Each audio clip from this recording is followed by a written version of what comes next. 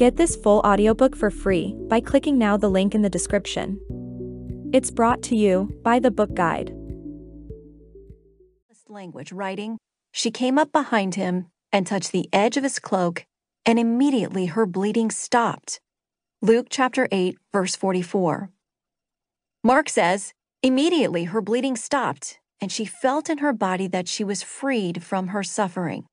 Mark chapter 5, verse 29. That was it, but the story still wasn't over. Jesus knew what had happened. He looked to the crowd and asked his disciples who had touched him.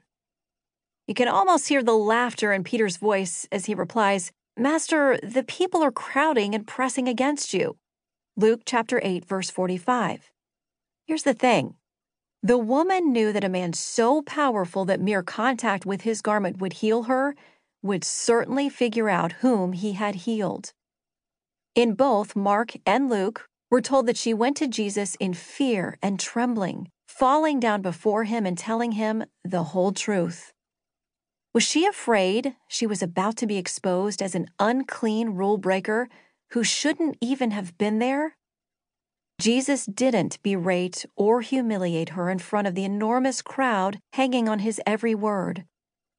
Only he could have known in that moment just how much she had suffered, or how she had courageously and humbly bundled all her hopes into the simple act of touching the hem of his garment.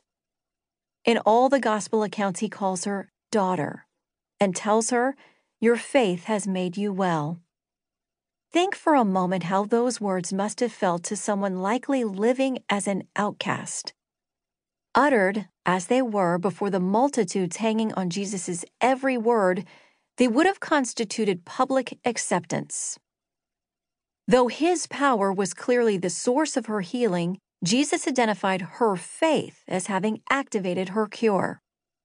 After more than a decade of suffering, bad news, and financial ruin, she was finally free, healed in an instant, all because she dared to reach out to him for help when every earthly avenue had ended in nothing but loss and despair.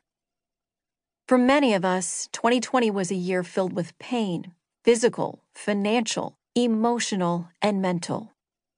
We often felt isolated, kept away from our loved ones, and disconnected from our houses of worship and the sense of community they provide. There were adversities we could not have imagined we'd face in our lifetimes.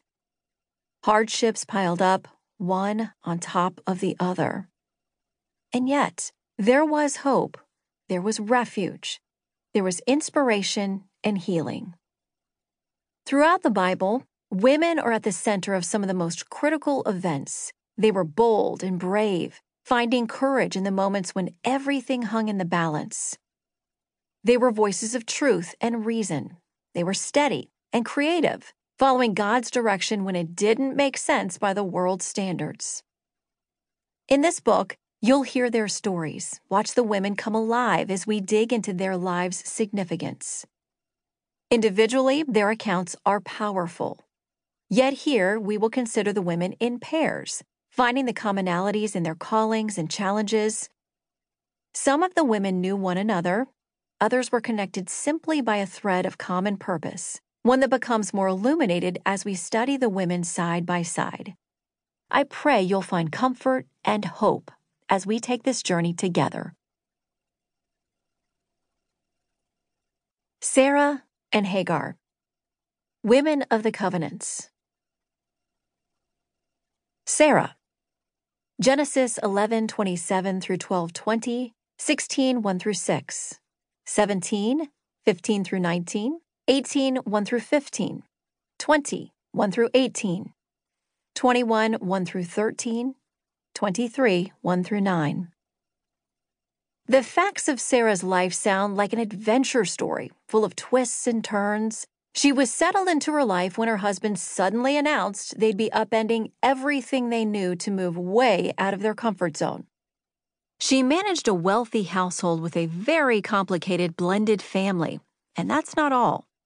She bore no child of her own, and even when God made her a specific promise, she laughed it off as impossible.